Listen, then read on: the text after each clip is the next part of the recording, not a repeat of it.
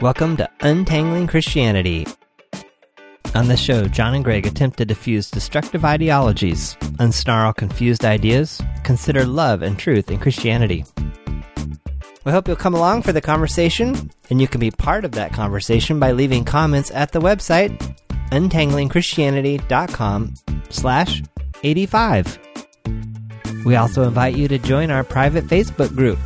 To receive an invitation, send an email to feedback@untanglingchristianity.com and tell us your biggest need or problem when it comes to Christianity. We'll get an invitation right out to you. I'm John Polstra. I'm Greg Monteith. So, second opinions was the discussion topic for last week. And thinking about that a little bit more, actually was triggered by, there was a podcast, I listened to part of it, I didn't get all the way through it, over at the God Journey, and the podcast, it was something about listening to your yuck meter.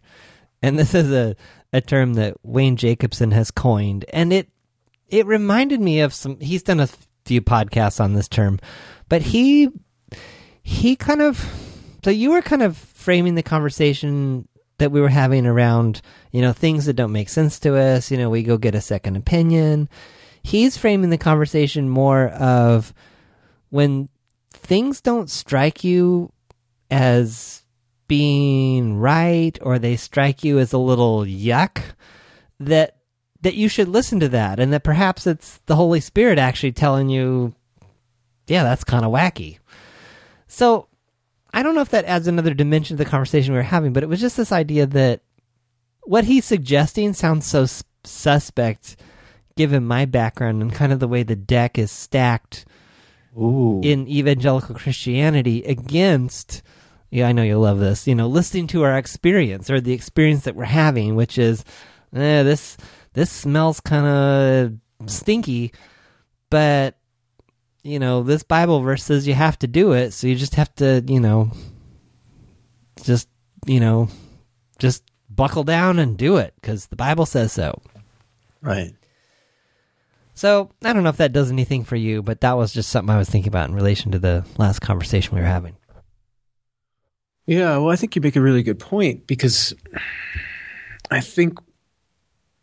value what Wayne's putting out there, but obviously that's a sense that needs to be developed, right? That something isn't right.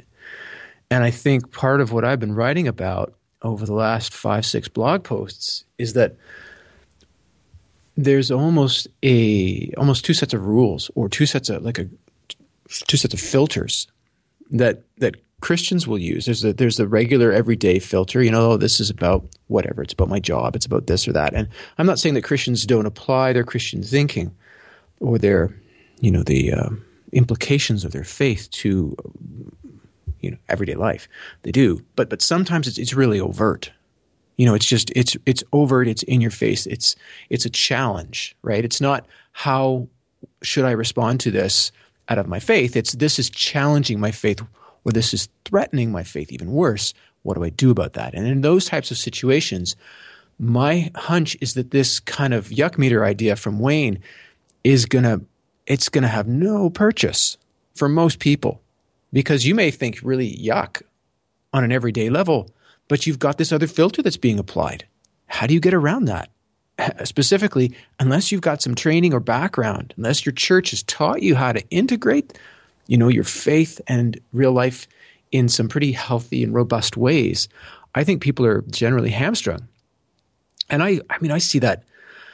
Man, I see that all the time in the little town that I live in. I people that I think are generally some pretty good people, but put them in specific situations where either their faith is challenged, or they think that they have some sort of a specifically Christian responsibility. So a responsibility to answer in a particularly Christian way. And I've seen, actually, I had another situation, and I felt like I got punched in the gut. I just could not, I was completely shocked by how overwhelmed I felt to learn about this situation, about this family who had been ostracized from a church for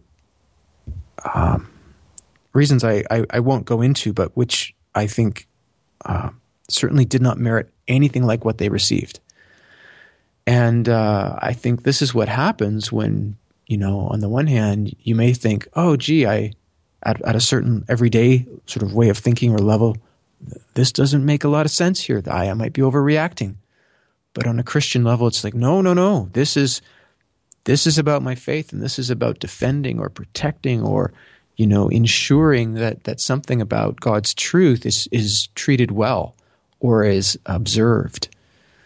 And it'd be really interesting to talk with Wayne about that. I mean, did he? I didn't read the posts, or listen to the podcast, but did he kind of cover anything about what happens in those types of situations? I don't remember.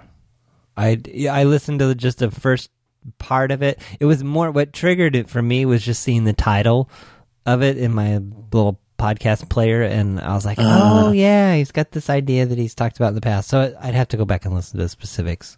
Okay. But to be more practical about it, so you're saying that there are a lot of people that haven't had the training or don't, like, how does someone develop this? Oh man, how does someone develop this? Like, someone listening to this is just like, okay, well, thanks a lot, guys. So you're telling me that that I need to have more discernment, but how do I have this discernment? How do I sort out? Like, how do I start sorting some of this stuff out? Okay, stop. First of all, this is not discernment. Why not? Because that word in a Christian context has a meaning. It means kind of like you go and ask somebody who's a Christian, whose Christian life you respect, and you pray and you read the Bible. And that's not what I'm saying. No, okay. And I'm not saying there's anything wrong with those things, but you know what? If you keep doing the same thing, you're going to keep getting the same results. Yeah, no, but discernment, I just may make a wise decision. Okay. I'm saying act wisely. So, no, it doesn't carry all that other freight with me. Well, I didn't think so, but No, I'm saying, okay, so I'm reading a book that I think is something just feels disgusting about the presentation or what I'm being admonished to do or what all Christians, quote, should do. Mm-hmm. And I'm like, this is gross, or something just feels gross about this. I'm saying, okay, I'm reading this, I feel a little gross. The discernment part of it is, what do I do now? Do I listen to that? How do I know whether to listen to it or not? Or, in other words, what are some practical first steps that people could take? I mean, I hate to make it more difficult when you're looking to find solutions, but I think that it gets a lot more difficult because oftentimes we don't have that kind of that alarm bell isn't going off for us. We've been taught certain things. We've been taught that, definitely the church I grew up in, if your faith was being threatened or challenged, or if somebody was acting in a way that was compromising God's truth. And I know my first response, if I heard somebody say that, and even hearing myself say it, is, what does that mean? I don't really know what that means, which is another part of the problem. But I think it was something like, if somebody's actively sinning or somebody's actively doing something that would be highly questionable, that your main priority is just to kind of, go against that, to not align yourself with that, to speak out against it, to do what you can to preserve God's truth or preserve, Christian values or what have you. And I do think there's a point to all that. I do think there is a need for some of what I've just mentioned, but I think that often it's far more subtle than the black and white enormous paintbrush that most churches equip their parishioners with in order to deal with something like that. So there's that on the one hand. I don't think that alarm bell goes off nearly enough. But if it is going off, I think part of the problem is, and I didn't think that when you were using discernment, I knew that, I knew, but I didn't say I knew. I guessed very much that you weren't using it that way, right? But in a Christian context, discernment does mean that. Go and ask somebody, like perhaps your pastor or an elder, somebody you respect, whose Christian life you respect, and then go and read the Bible. And all of these things are good, But the problem is you may well have learned, and I'm suggesting indeed many Christians have learned, bad ways of approaching these things from their churches, from their Bible reading. So it doesn't make any sense. And this is my whole point about, second opinions. Second opinions means why not go to somebody who goes to another church or a pastor from a different denomination? Why not go outside of what you've got? Why not look to books that you wouldn't normally read or that you haven't been kind of funneled into in terms of whatever may be in your church library or whatever names are coming up in casual conversation in get-togethers with Christian people, right? Look on Amazon. Look for the reviews. Now, that can be problematic too, right? We reviewed Not a Fan, and I would heartily recommend against it. But on Amazon, it's scoring some huge stats. So again, I think some of this is really, there's a culture that's been bred. And trying to get underneath that culture is very difficult. I would say that the first step to do on a practical level is recognize that this is an extremely difficult thing to do. It's extremely difficult to be aware of your own perspectives and then to be able to draw those into question and to be able to excavate, almost like an archaeological dig. You're going in to excavate and figure out, where did these come from? How did I get these views in the first place? And by the way, the idea that, I can go back to the Bible and that's going to help me. Well, yes and no. I think the Bible is ultimately helpful. It's not, poorly put together, misleading, or just, badly edited. Those are all things that various scholars at different points have said about it. I don't believe those things to be true. I think there's enough argument to show the opposite. But I do think that when I go to the Bible, it's always me going. It's always me going with the skills that I've already learned, but not with the other skills that I might need. So how do I develop those? Well, I think we need to be in broader conversation with other people.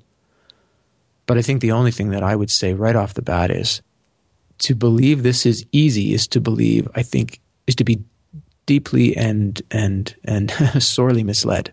This is extremely tough. I would hope there'd be more resources for people to access and people for them to go to. And as part of my speculation about that, when I wrote that most recent blog post, does your faith need a second opinion? Where would you go? And how would you be able to assess it? And all of that, I guess, is part of a cultural shift that I'm, without realizing it, I guess, up until recently, that I've been proposing in terms of Christianity. I'm smiling. I'm wondering what you're thinking. I don't know. I just feel like we're just stating the obvious here. There's a problem. I'm like, okay, well, what's some practical ways to solve it? And you're just like, oh, it's really hard. And I don't know. It feels kind of hopeless to me. Okay, well, yeah, I think that's good to admit. It does feel hopeless, right? And it is freaking hard. And maybe the first thing to do, it's like, but why should this be less of a, this is going to sound absolutely scandalous, and I'm just going to say it. If it's a cultural issue, if it's embedded within certain streams of Christianity, I'm not going to say within one denomination more than another, but broadly speaking, if this is a trait of evangelical Christianity, broadly speaking, and then it's a culture, why should this be less difficult to dislodge than an addiction? Christians are dedicated to something, but I think what's gotten mixed up here is the dedication towards an entity who is presented through a text and hopefully embodied individually and communally, and all of the trappings and understandings and ways of seeing the world and seeing ourselves that have become intertwined with that. There's a huge process of itemizing these things, and itemizing them is not beginning the process of getting out the scalpel and trying to say, you know what, I think this piece just does not belong. I'm going to try to cut that out. So maybe, I don't know, maybe you want to come back to me and say that's overblown, but a lot of people go through addiction rehab processes, and they do it because their lives have collapsed, right? There are a lot of people who seem, in quotation marks, seem quite, I don't know, wouldn't say happy, but content or something to stay in those addicted ways of being. And then something happens. And I remember watching a movie about addiction, Sandra Bullock and Steve Buscemi. And Buscemi says to Bullock, something happened and something happened and something happened and something happened related to his alcoholism. And he woke up, in the street, and he realized this wasn't a way to live, it's a way to die. And I think when things really hit us, when it's not just a matter of, my alarm bell's going off here, but when you don't have any clue, when everything seems like it's going okay, but then, all of a sudden you see, like in my town here, people are getting alienated. And they're getting alienated by the same group of people, by the same couple of people who are very influential in a particular church. And I've seen this, this is four couples I've seen this now. And it's very dismaying, right? But is some of that going to change for those people who are doing the alienating? Probably not until they're aware of it, until it really strikes them and they realize this is not a way to live. And it's not a way for them to help other people live. So, I don't know. So would you say it's a commitment to the wrong... What I hear you saying is that Christians are potentially committed to the wrong thing. Absolutely. Or without dedicated knowing to the wrong thing. Yeah, without knowing it. But, come back to your whole thing about ownership. Honestly, when you walked into a church, let's say, I know that you went into a couple of churches, and we don't have to pick on those churches in particular, but just as an example, what gives you a sense that somebody is an owner of their own faith? How long does it take you to figure that out? Ooh, I'd say it all depends. Hey, on what? How personal it is? Like, how... That's a hard question to answer. I think I would be measuring it based on, how much they're talking from personal experience versus third-party reference. Mm-hmm. Okay.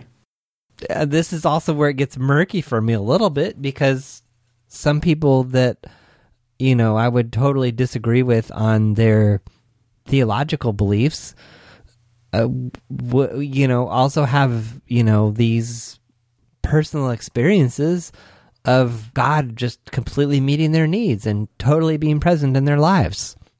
Yeah, it's and what would you take from that? The same place I always end up with, which is, I don't know, I guess I'll give them the benefit of the doubt. Right, but in terms of, I guess what I'm going for, what I'm looking at by asking you the question about ownership is, my hunch is, if Christians are committed to the wrong things, that the people who are going to have the chance of moving out of those wrong commitments and towards better commitments, or the worse commitments to better commitments, let's say, are likely going to be people who have a greater sense of ownership. So maybe a question, and maybe this is, again, working back to that sort of practical response. What's your degree? Asking yourself, what's my degree of ownership of my own faith, of my own life? What are you committed to? And I would make and here, look, man, you're just pulling them out of me here. This is another audacious claim. I think Christians are called, I think human beings are called to be committed to the truth and committed to love. So because of the trajectory that I've taken, one of the things that I had to come to terms with was, what if my faith is a lie? Because a lot of people out there think it is. Most of them didn't start off as Christians, perhaps, but some of them did, and now they're not Christians anymore. Most of them. But what I'm getting at is that I think the ultimate commitment that I have is to the truth and to love, not to God. Now, I'm a Christian because I believe that those two things are found chiefly, and in some senses in nowhere else, than the Christian God. And that's why I came back to Christianity. Because what I realized when I made the move from Christian to agnostic is that I had been living, in some ways, a lie. And I had been adhering to something because it promised me something, not because I thought it was true. And then when the chips came down on the table and the rubber meets the road, and I've got to say, hey, man, this is not working for you. this does not work seemingly for anybody. I don't know anybody that could navigate this type of situation with the type of belief set that you've got. I think it's not true what you're believing. Then I had to make a dedication. I had to sort of move away from faith because I was moving to something truer. And I think a lot of atheists hold that view. But that's also why, for instance, I've got a lot in common with my atheist friends because I am very dedicated to the truth. Would I leave my faith again? Yeah, I would. Absolutely. Lost all our listeners. But the reality is I've gone through that. Is something going to happen that's going to show me that something's more true than God? I don't think so. But I'm open to it. And I guess it's that degree of openness to putting everything on the line. Because in the end, I've got nothing. You know, that whole biblical idea, you come into the world with nothing, you leave with nothing. This is the best I've got. And this is the best any of us have got. But if we embrace Christianity to the exclusion of everything else, we will exclude the truth too. That's subtle. We can't do it. You know, and then it's a huge process. But I mean, I backed out of Christianity when I was like 23, 22, and then 7 years. And now I've been like hitting this hard the whole time. Like I haven't stopped. This is like 20 years of hitting it hard. Plus, and I don't, you know, it's a lifestyle. I'm not going to give it up now. I'm not going to stop studying and stop doing some of these things. But, and I'm, you know, I'm not a model for other people. I'm at one end of the spectrum. Not everybody who's a Christian should be digging in quite as hard as I am. And I benefit from the fact that some people don't because they're really good at, I don't know, having fun and celebrating or, you know, gathering together and supporting other people or, you know, gardening or all those other things that I, you know, in my dedication and the huge amount of time I pour into some of this stuff, I don't have. But some people, some of the time, do need to have this type of dedication and be overt with it, I think. You know, and for the one listener who hung on after I said that. But I think that's you see, this is part of the problem, I think, is that Christians would say God comes first and Christianity comes first. And I'd say no. Truth comes first. Love comes first. These things require definitions, you bet. And if you don't have a full definition, then put out your working definition and be willing to adhere to these things. Because if you're not, then you don't stand for them. You know, so what happened with me when I finally in 1999 had all these pieces coming together, truth was all pointing towards Christianity and I had no option. I mean, I could either say, I've chosen not to base my life on truth. I'm going to base my life on lies. And that was not an option. So if I'm going to base my life on truth and all the indicators I have and all the research that I've done and all my best efforts point to Christianity in a different way, in a new way, new understandings, new experiences, then that's the way to go. And it doesn't mean you're fair weather or you're whatever. You know, I think that's ridiculous. That's someone who really hasn't spent the time to think about what life is like, who would make a claim that, you know, anyone who's willing to give up their faith is not somebody who should have it or that's, you know, the wrong orientation. I would say just the opposite. So maybe part of what I'm saying by way of reply to you is I think you need to be willing to give up what you got because it may not be true. And some of the ways you think you're loving people or you're fulfilling the command to love God, maybe just the opposite. Like these 4 situations I've seen in this small town I live in where this one group of people are ongoingly throwing people under the bus. And it's very sad. This got heavy fast. I was not expecting this. Were you expecting this? No, I had no expectations today. Oh my gosh. I had very low expectations for today, given my given the distractions of my day and work and all that. So what I'm curious though, I keep thinking of this book that you mentioned that Susan was reading that you guys were discussing. what are some of the troubling ideas that you're finding in that book? Well, it's interesting. That's a great tie-in because they're great examples. Well, I find that my response to a book on Christianity, when it's, to go back to Wayne's idea of the yuck meter, when my yuck meter is going off, that meter will be kind of indexed to the degree to which I have done, specialized research in this area. Some of the topics that this book was discussing or was focusing on are topics that I've spent a lot of time doing a lot of academic research on. And I was just gobsmacked that this fellow, I'm trying to remember his name. I think it's James Bryan Smith. I'll just say it because you can tell how I'm getting a little worked up about it, even just trying to get it out of my mouth. He was talking about the notion of narrative and the fact that what Christians need to do is they need to kind of get inside of or align themselves with or find their identification and identity within God's narrative. And that what we're doing is we are making choices. This is not about, and he made a couple of other comments, like there's no such thing as the will. The will is really just, are you making a choice or are you not? Wait. So the being in God's narrative, that sounds familiar. No red flags go up for me there. Okay. Do they for you, or like what? It depends on whether the sentence is done there or whether it's not. Because here, I'm just going to try and bring up this book. 1 second. I'm just typing into Amazon. There it is. Top book that comes up. James Bryan Smith. Yes, The Good and Beautiful God, Falling in Love with the God that Jesus Knows.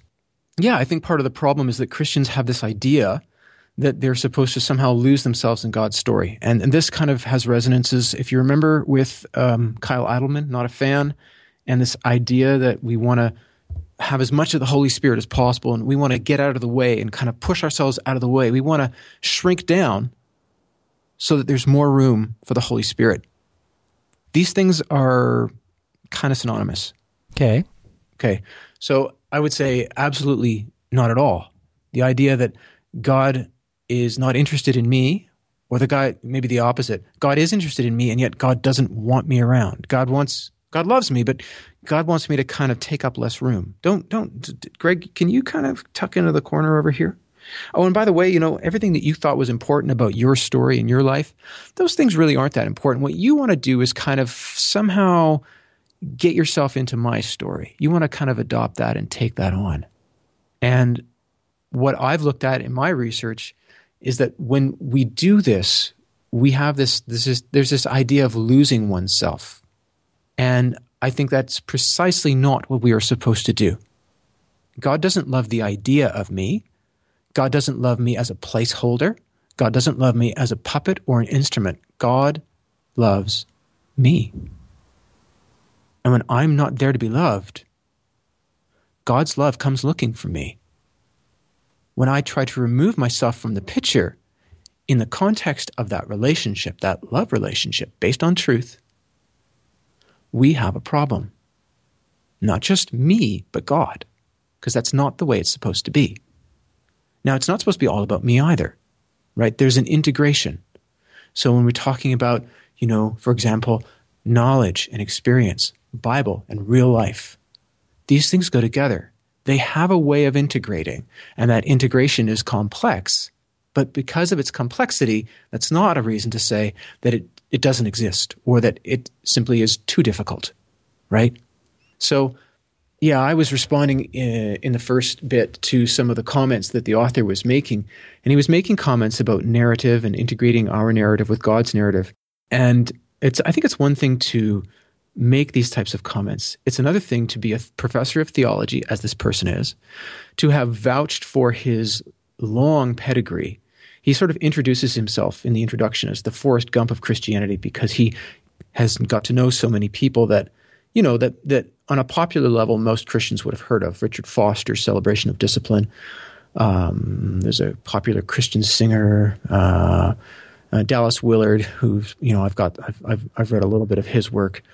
But in any event, he puts himself, on the one hand, he claims to be the Forrest Gump of Christianity, but he puts himself across, and he states quite clearly in the introduction that Richard J. Foster has chosen him as his protege. And for a guy who's creating, Okay.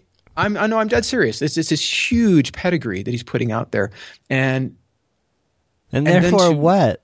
Well, therefore, what I'm presenting to you is right, and therefore, seemingly, I don't have to back it up with anything. I can talk to you. It's one thing to talk to me about a Bible verse and not put down a whole bunch of, you could kind of give me a paragraph on, I don't know, the Lord's Prayer or a chapter. Cool, right? I'm not going to expect you to footnote everything you're doing there if it's a popular book, not a scholarly work. But when you're talking about something like narrative, that for a lot of people is like, not really sure about that. What do you mean by that? And you don't give, like, for example, he's giving a whole bunch of information. Then he gives an example about how Peyton Manning prepared for a particular Super Bowl by having his center snap him wet balls. He cites the Sports Illustrated or Time Magazine or whatever where this story is held, but he doesn't cite the references that he's making about narrative. And I'm like, man, what are you doing? Well, like, seriously. Now I'm really curious. So what's the life application here? Snapping wet footballs? That Peyton Manning was getting himself accustomed to how to do something. He was planning ahead, and he was, I guess. I mean, again, I don't want to. Now my yuck meter's going off. Yeah, I mean, if somebody's listening to this and they've read that book, on the one hand, I want to say, number one, my wife was reading this book at 11 o'clock at night after helping our youngest daughter with her homework and having to have this book read the next morning. And she was already frustrated, and then she came across some of these things. And she was basically reading it to me after a full day. So I haven't read it. I'm more than happy to go back on, to say that I don't have a full picture maybe of what the implications of the snapping of the wet balls was relative to the other points being made. But, and I hope we do get a chance to read this book. But yeah, my yuck does not even come close to what I was feeling about this book, because here's this guy he's spent so much time on the one hand saying he's Forrest Gump, but on the other hand really acting like somebody who's got this enormous pedigree, giving the impression that people should be listening to him, talking about complex things as though they're simple, giving no footnoting. And I'm like, man, I have done so much work on this, and I've only done 100,000 words of a master's thesis on some of these subjects, but you've done seemingly nothing on this, and seemingly there is no reason to offer any substantiation for the points that you're making. You're just saying it works like this. Well, no, it doesn't work like that. Not from the research I've done, not from the PhDs who've read my work and said, yeah, very good, well done, you have very good points. So, it's misleading. So it's claiming to have a degree of eminence on the one hand. Number two, it's not supporting that eminence with evidence of facts. It's just saying, here's how things are. And then, here I am, having done the work, saying, no, this is way wrong. And then he's using this as a springboard to go off. And it's the same thing that we talked about in Not a Fan, or maybe in Misunderstood God. If you aim at this compass point, then you're going to go in that direction. And you're going to keep going. And if your target is slightly to the left, your target's going to get more and more and more and more and more to the left. It's going to get more and more. You're going to get further and further from it. Right? So I think it was difficult for me because this book was being read in the context of a church study group. And I just thought, man, I can't believe this fellow is being so audacious as to make some of these claims, to not substantiate them, to claim that narrative works this way, or that we should be doing this as Christians, to not be thinking about the implications. And I think the other thing that maybe coming right back to the original starting point is, I hope that people are becoming comfortable. Like, part of their Christian life should be becoming comfortable with diversity. And I don't mean like, you're eating different foods. I mean, you're becoming comfortable with a number of different viewpoints on subjects related to your faith. You may not agree with them. Like I, for example, don't agree at all I think I'm going to have a very hard time agreeing with some of this, with what James Bryan Smith is saying. The big rub for me, the big kind of thing that's sticking in my craw, is that he is very, very subtle. It's not obvious. It's not like Not a Fan, where your yuck meter was going off. I mean, I'll be interested to know when you read that book, which I hope you will, what you think of it. And when this is fascinating. I got to tell you this. So my spouse is in the meeting with the other women, and everybody is talking about the book, and she stops and she says, my spouse stops and says, I had a really hard time with this. And she just focused on one simple thing. She said, this book makes everything seem easy. It tells me that if I want to change, and the book is all about changing, right? The good and beautiful God, falling in love with the God that Jesus knows. And he starts off and he's like, this book is for those who want to change. And that's such a huge theme in Christianity. People want to change. They want to be better. They want to improve. And she said, throughout the book, I counted the number of times he made references to easy or simple or straightforward, or he just explained it and said, this all could be yours with these few steps. And she said she told him how many times she counted them up. And she said, I'm having a really hard time with this book because I think he's just making things out to be a way that they're not. They're not that easy. It's not like this. Real life doesn't match up with this book. And the women were astounded, and everybody said to her, to a one, I had no idea. I didn't even notice that, actually, that this was done so repetitively. It's peppered all through the book.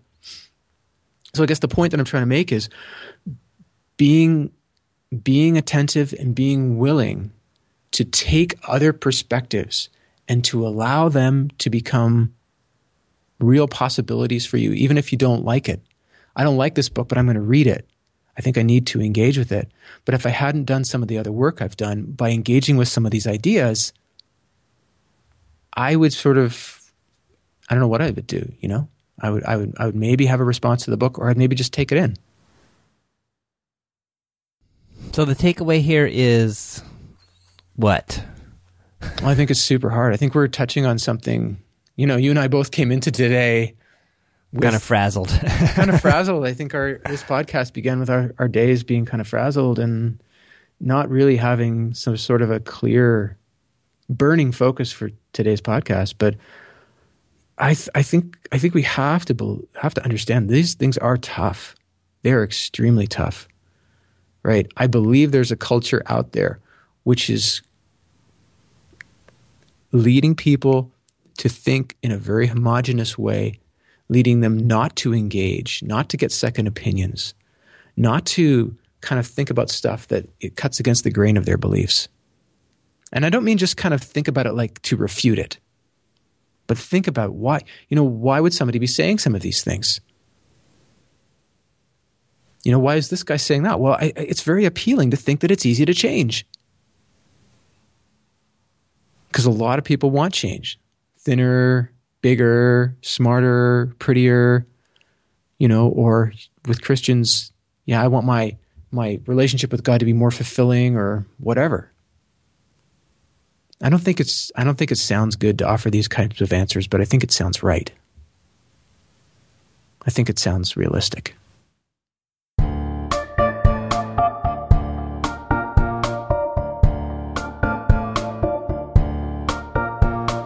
Thanks for listening to the Untangling Christianity podcast.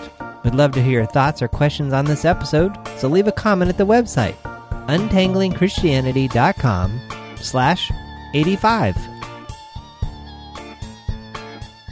We also invite you to join our private Facebook group.